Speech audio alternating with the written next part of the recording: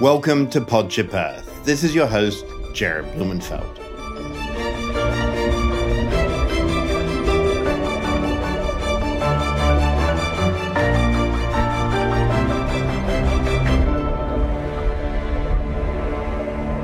This week, I traveled to California's Mendocino County to scuba dive with local abalone fishermen Jack Linkins and Mike Escrow from the California Ocean Protection Council to get a first-hand look at the impact that warmer waters, less sea stars, and a massive increase in purple sea urchins are having on everything from kelp to abalone. I meet up with Mike Escrow, who's the Marine Ecosystems Program Manager at the Ocean Protection Council. Luckily for me, Mike's also a dive master, a former Sea Grant Fellow, and holds a master's degree from Cal State Monterey Bay in marine protected areas. Mike, where are we right now? We are here at Pebble Beach up on the north coast in Sonoma County, and we're going to go out and try to see some abalone, but probably going to see a lot of urchins and not very much kelp, unfortunately. Okay, so in front of us we have this yellow bag, and it's got a lot of equipment that I can't quite remember what I'm meant to do with. So what we got right here is we have your scuba tank, so all your air is in here. We got your BCD, that stands for Buoyancy Compensation Device, and so that's going to help you adjust your buoyancy underwater. As you get a little deeper, you're going to add some air. As you get a little shallower, you're going to vent some air out. We got your regulator here, which we're going to hook up to the tank so that you can breathe underwater. That's important. All your rubber, all your neoprene, so that's going to keep you nice and toasty in that water, which is probably about between 50 and 55 degrees right now. So you'll be glad you have that wetsuit and that hooded vest. And it sounds like you know what you're doing, which is good, because I'm glad I'm paired up with you. I hope I know what I'm doing. I've been a NAUI instructor for a few years now. Cool. So what do we do next? You should be putting your BCD on your tank. So I'm going to show you how you do that. Okay. This big strap goes around the tank. So how much air do we have in this tank? So this is this is a steel 80, so you got 80 cubic feet of air in here. Depending on your air consumption, that's probably anywhere between 35, 55 minutes of air. But we'll be checking in on each other's air supply as we go through the dive. Cool. So, now we'll go ahead and turn it on. You can hear it pressurize, and we'll test it. So most important thing, second stages, that's the purge valve, so if you ever get any water, you can just press that right there. Okay. You want to go ahead and take a breath, make sure it's working? I love good. That oxygen. Right. Compressed air. Nice. This is your alternate second stage right here. So if that's just the backup. So take a breath off this one, make sure it's working. All right. I love that first breath of pressurized air in the morning. And then this is an important piece right here. Here's your console. All the data. So this is all the data, exactly. So this is the most important piece of data, right? The PSI, so this is how much air you have in your tank. And then here you got a compass. Sounds like Jack's going to be doing most of our navigation today, but if you want, you can play around with the compass a little bit, and that helps you navigate underwater. We're not going down deep enough or staying down long enough to worry about any kind of decompression, but it's good to have. So that's it. That's your scuba unit. How do you feel? Good. All right. I feel like I know what I'm doing now. Good. So do we get change now? Yeah, I think it's going to be easiest to get change now. Okay. So we got booties. Booties. They probably go on last. That's Those my guess. Those go on last. Yeah. Or maybe the hat goes on last. Second to last, I would say. And then here's your suit. So this is about 7 or 8 millimeters thick. Nice. Like super I said, thick. that's going to keep you thick. Yeah. Yeah. Okay. So you can go ahead and get that on. And, once you're all suited up, I'm going to do the same, and then we can regroup. Perfect. Cool. Before I go and suit up, I asked Jack Linkins, a local resident who's led the campaign to bring attention to abalone collapse and who will be leading today's dive, to explain the device he's now calibrating. Okay, so I work with ReefCheck, which is a volunteer data collecting organization in California, and I collect abalone data for them. I measure the sizes of abalone. And what I'm showing you here are some special calipers designed by Josh Rousseau, who is also a ReefCheck diver, specifically for measuring abalone so that you can do it quickly underwater. And it uses a plastic paper and punches. So you punch the paper on the 0 location. Then as you measure abalone, you punch. And then when you're finished, you can take the little piece of plastic paper out and measure all the sizes of the abalone. It's very fast, very efficient, and we can get up to 150 punches in one tank of air, which is about half of what you need in a site to be able to evaluate it. Super low tech. Yeah. See the little holes there? Yeah. So from the histogram of size, you can determine the size of maturity, and you can determine the spawning potential ratio, which is very important in an abalone fishery. Okay, so now for the moment of truth. I have to actually get into this freezing water. Okay, at this moment, I'm actually pretty nervous. I remember the last time I went scuba diving, looking at the water 50 feet above my head and realizing that there was actually no way that I could make it up without air. And unlike the Caribbean, the water here is murky and freezing. Okay, now I'm walking backwards from the beach into the ocean. Okay, I just was attempting to go down to the ocean floor, but it's taking me a while to sort out the right buoyancy level for this suit. Oh, God. But, okay, here we go.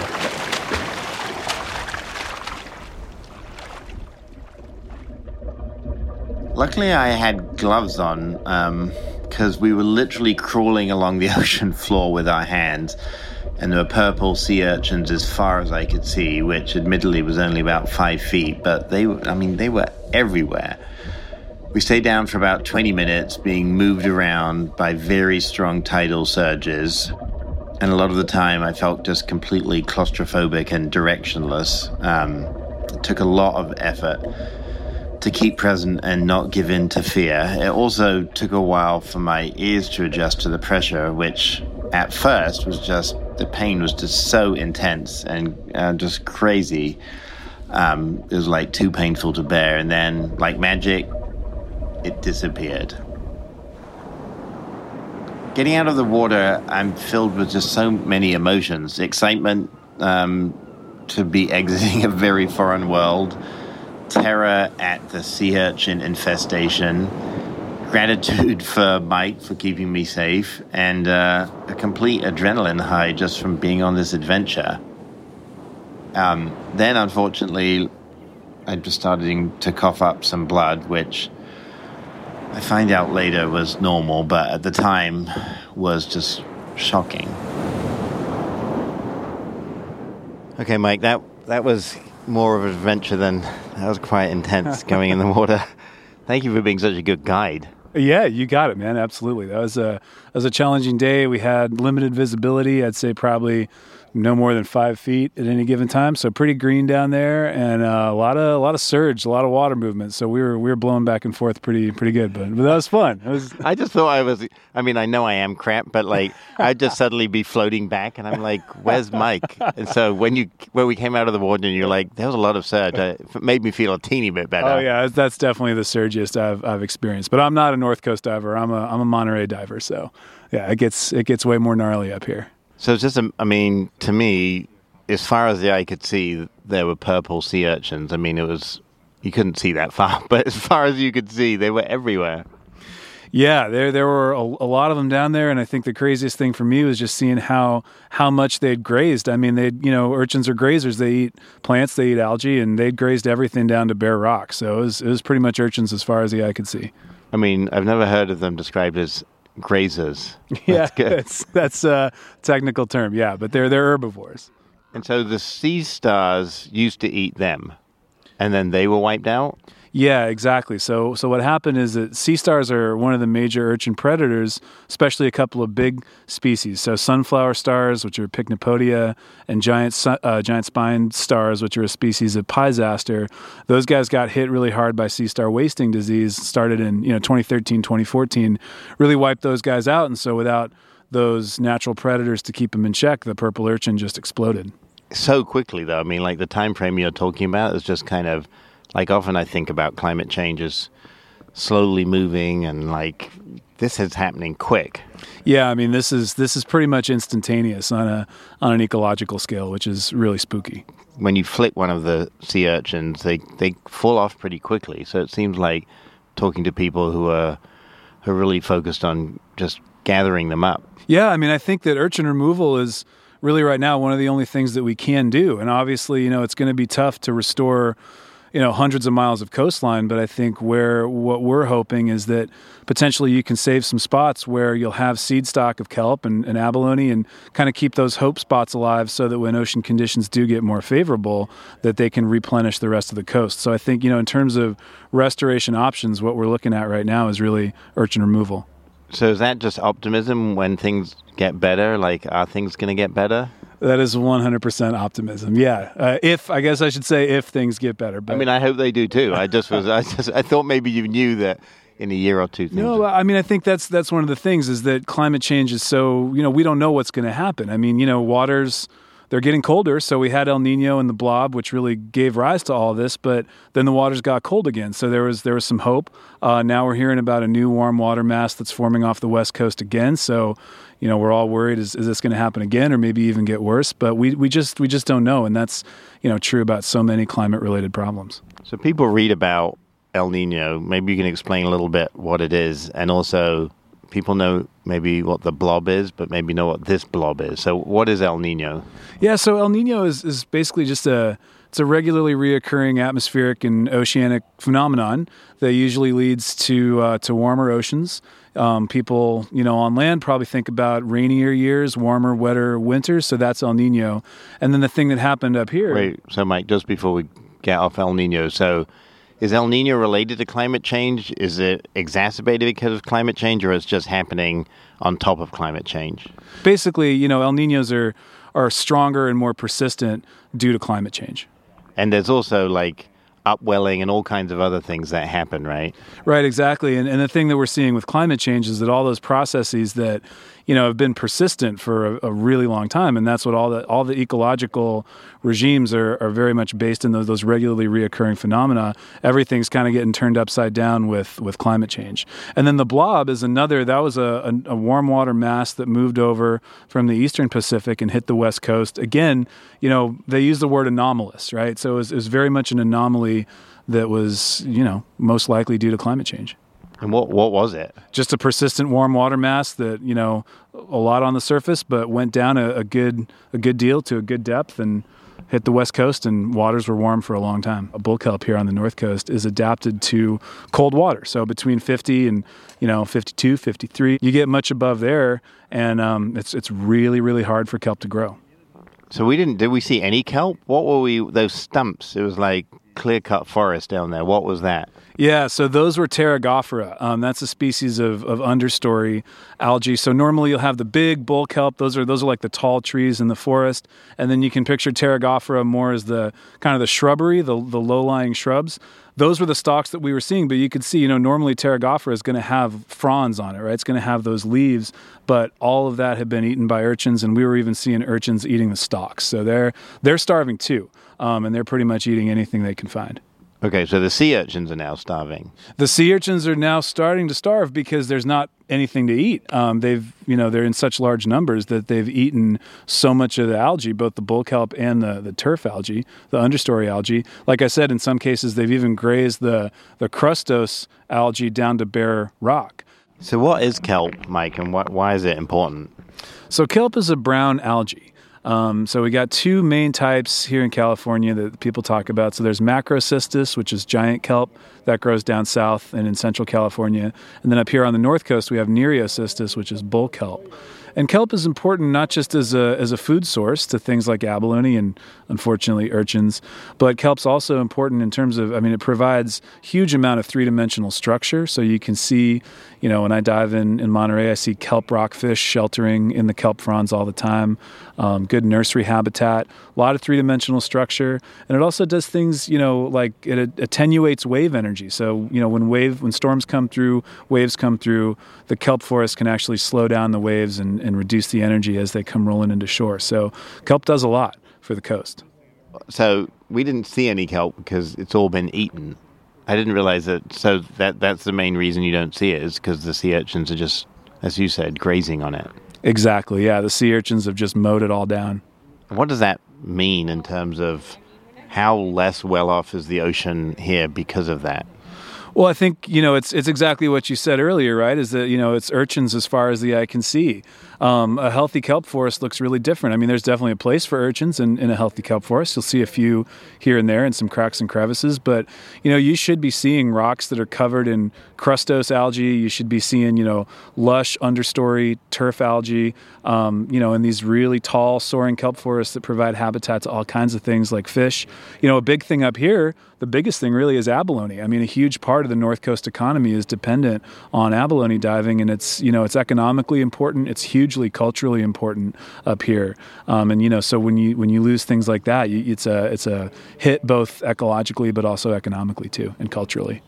I mean, it's even hard for me because I've never swam in a kelp forest to imagine what it looks like. It just looks so denuded down there. There's just nothing other than these purple. They were the bigger sea urchins. Were those the same species, or are those different? No, so that's a different species. Those are red sea urchins, and actually there's a really good red sea urchin fishery up here. So uni, if you've ever eaten uni sushi, that's what you're eating is going to be sea urchin, and usually red sea urchin harvested from the North Coast, at least if it's locally sourced in California. So the problem with that, though, is that the red urchin divers are hurting really hard too, because the purple urchins are out competing the red urchins, and also the red urchins themselves are starving. So the uni is actually what you're eating is the roe. It's the gonads, what's inside the sea urchin. And so when they're starving, they don't make that, a large amount of roe. So there's just not much, it's not worth harvesting red sea urchins. Sea urchin gonads. I'm not sure I'm going to eat uni with the same relish that I did before. It's delicious if you don't think about it too hard. Okay, so, and then what was the big white thing that looked like a flower? We saw a few of those. Yeah, those are sea anemones, and they're related to jellyfish.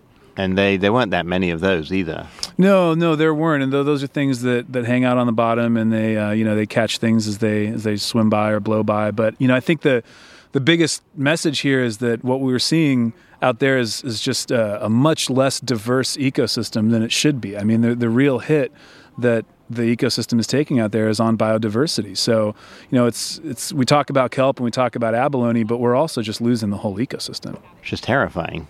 I mean, in front of our eyes, it's not, decades, it's years. Yeah, it's years, and like I said, I mean, almost overnight, on an ecological scale. But abalone are particularly sensitive. They'll starve and, they'll get below that critical population threshold quickly. For urchins, they can reproduce when they're starving. And there's actually even been studies recently that show that urchin parents, I guess, for lack of a better word, can turn on genes in their offspring under harsh conditions that make those offspring even more resilient to the harsh conditions. So they're a very weedy species, and they're persistent even in the face of tough times. Oh my God! I have two kids. If we could turn on and off genes in our kids, like remotely, they've got something on us. No wonder they're doing so well. They're doing pretty well. So, how often do you dive? I dive. Usually get in about 100 to 150 dives a year. I mean, 150 is a lot. Yeah, it's not bad. Thanks so much for keeping me safe today. I mean, it was kind of depressing going down there, but there's a lot going on under the water, and if you're not familiar with diving, it took a while to get my bearings. So I appreciate you being patient. Absolutely, man. Before I get out of all my gear, I talked with Jack Linkins to get his perspective on what it's like diving at this exact spot for decades. Going to church.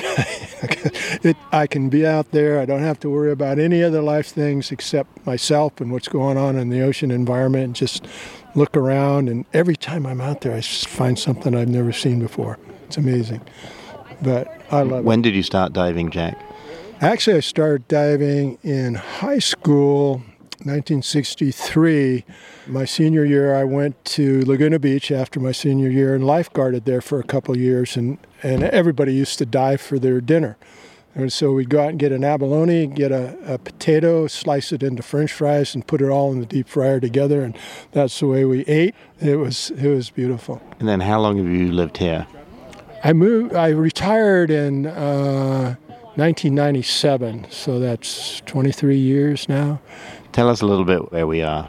Right now we're in the south end of Sea Ranch at a beach called Pebble Beach, and it's one of the Department of Fish and Wildlife's abalone index sites, and it's also one of the Reef Check sites. And so we came here today to have a first-hand look for people so they could see what's going on out there in the ocean environment, hopefully to help them make decisions about what to do about it. I've never actually had an abalone. What does it taste like? It's interesting. It's pretty flavorless unless you put something on it. The texture is a lot like calamari steak. I used to go out and try to get as many abalone as I could that were, legal size and legal quantity, and then come home. Once I moved here, I decided I'm just going to, if I got my limit every time I went out, I'd only be able to go out 3 times a year and I'd be done. So I go out a lot just looking for trophy-size abalone, which are over 10 inches and longest point across the shell. So I kind of started focusing on that and finding, this is just as much fun, if not more, than going out and just getting your meat and coming back in. How often do you do that, Jack? When the season was open, which it has been closed since the end of 2017, I'd go about 30 times a year. And I keep track of all my dives. And then that's satisfying enough. And it gave me the excuse that I needed to go out there in the water and be in that ocean environment and get that sense of what's going on with Mother Nature. What is going on? We've had a combination of environmental problems that have caused that. And it all ripples, as you know, through Mother Nature's chain. So the first thing that happened was the starfish wasting syndrome, and there the main predator of sea urchins died. And then we had the warm water come in close to the shore, and the bull kelp, which is the main food for abalone and for sea urchins, died because it can't survive in over about 62, 64 degrees. It gets affected really bad when it gets up over 60 degrees Fahrenheit. So the sea urchins multiplied to the point where they were, by some estimates, 60 times their normal densities. And you can imagine, and I've seen patches where you could do this. You could count in a square meter. You could count hundreds, 200 urchins in a square meter, so thick that you couldn't put your hand down any place without touching one or two. But the abalone that didn't move fast enough and got surrounded by urchins or couldn't move, we saw today a lot of dead shells, and that's the result of it. My guess is, by some estimates, 90% of the abalone have died. I don't think it's that much. Sonoma County is the worst. Where we are right now is probably one of the worst areas. My guess is more like 50% or maybe even 75, but I don't think 90. You just got to look in the right places, and there are still some places, deeper water, where the abalone are plenty healthy. They're just a lot fewer, far between at this point. So many people, Jack, when they think about climate change, they think about bigger storms and flooding. They think about, sea level rise. They think about wildfires. This seems like a hidden crisis. I think that's exactly right. Most people look out in the ocean and see water, and there's water there. It looks all fine, but you have to stick your head under the water and look at what's going on with the environment. It can be like a Dead Sea, and then, it's going to not produce fish. It's not going to produce seafood at all. In my opinion, there's just too many people trying to use too few of resources. And on top of that, you get the pollution and the runoff from the rivers and streams. And, global warming is a factor when you get these warm water blobs that kill some species. And we've seen white sea bass that are typically in Southern California in the warm water up around Bodega Bay, which is unheard of. And we're seeing lobster in Monterey, which is pretty rare as well. So species are shifting with the climate.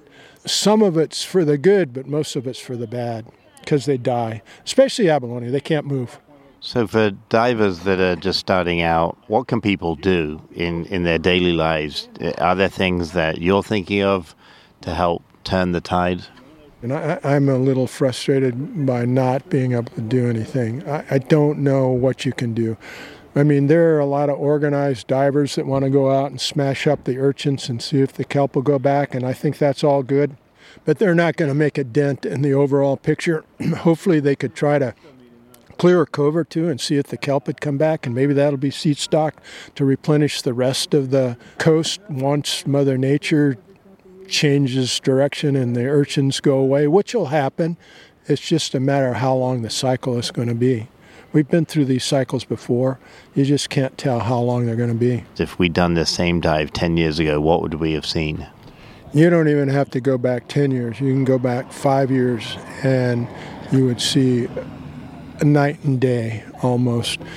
When I was diving 2016, 2017, and before that, you'd see big sun stars, sea anemones.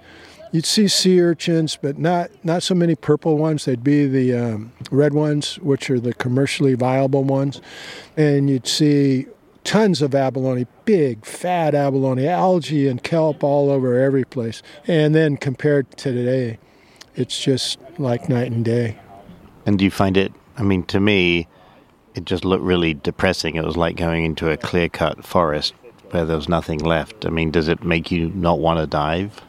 No, it makes me really frustrated and pissed off and wanting to do something about it. But at the same time, I don't know what to do. I mean, we can work on these urchin clearings and coves. And, you know, one of the problems with doing that has been that the scientists want to study it and figure out what the best way is, and they're concerned about, and they should be. If you pull a string over here, it's going to affect something over there. So they don't like the idea of just going out and smashing urchins. But my philosophy on that is take a cove, pick a cove, maybe two coves, go out and smash the shit out of them, get rid of them, and see what happens. The worst case is they come back the same way they were before. And the best case is after a couple of times of smashing, they don't come back, and the kelp starts to regrow, and you have seed stock that's possible to reseed, you know, bigger areas of the coast than just a single cove. Because our bull kelp is annual, it regrows itself every year, and it regrows itself based on spores that are on the leaves of the kelp. The female and male spores mix, and they float in the ocean currents, and then they settle to the bottom. And if they settle on a place where they can grow, then they form a holdfast and they grow. That's different than the giant kelp in Southern California that can regrow itself out of the holdfast. I don't know what else you can do other than try some experiments in a few coves like that. Josh Rousseau from the Watermen's Alliance has organized these dives where they go up, and they call it bag and drag because they have to go out there and just scrape the urchins off. They put them in a game bag. They put the game bag on a kayak. The kayak takes the game bag into the shore. They take them in the shore. They look at them, measure them, whatever, and put them in a bucket, and they crush them up. They put them in a bigger bucket, and they take them and they dump them on a road someplace for road base. So, I mean, that's a way to do it, but it's really inefficient compared to if you could just go out there and use a hammer and crush every one you saw. I think the kelp will grow back very quickly if the urchins are gone.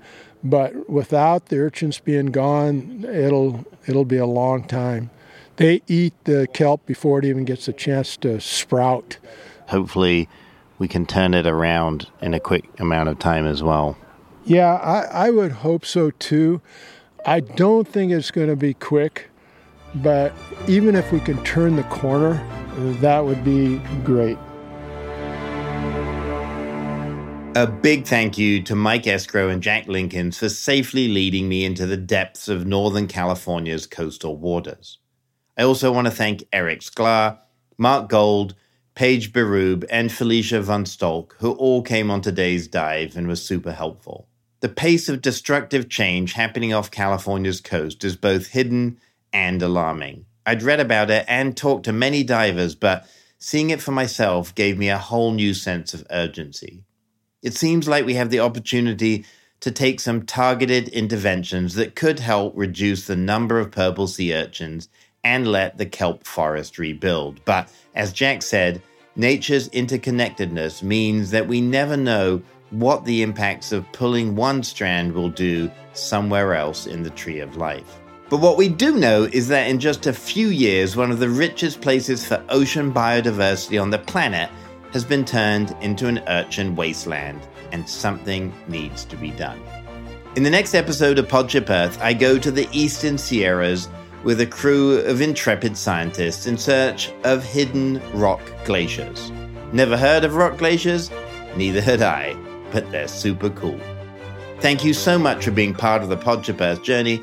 From the entire Podship Earth crew, sound engineer Rob Spade, executive producer David Kahn, and from me, Jared Blumenfeld, sometimes you have to dive deep into issues before you can see the truth.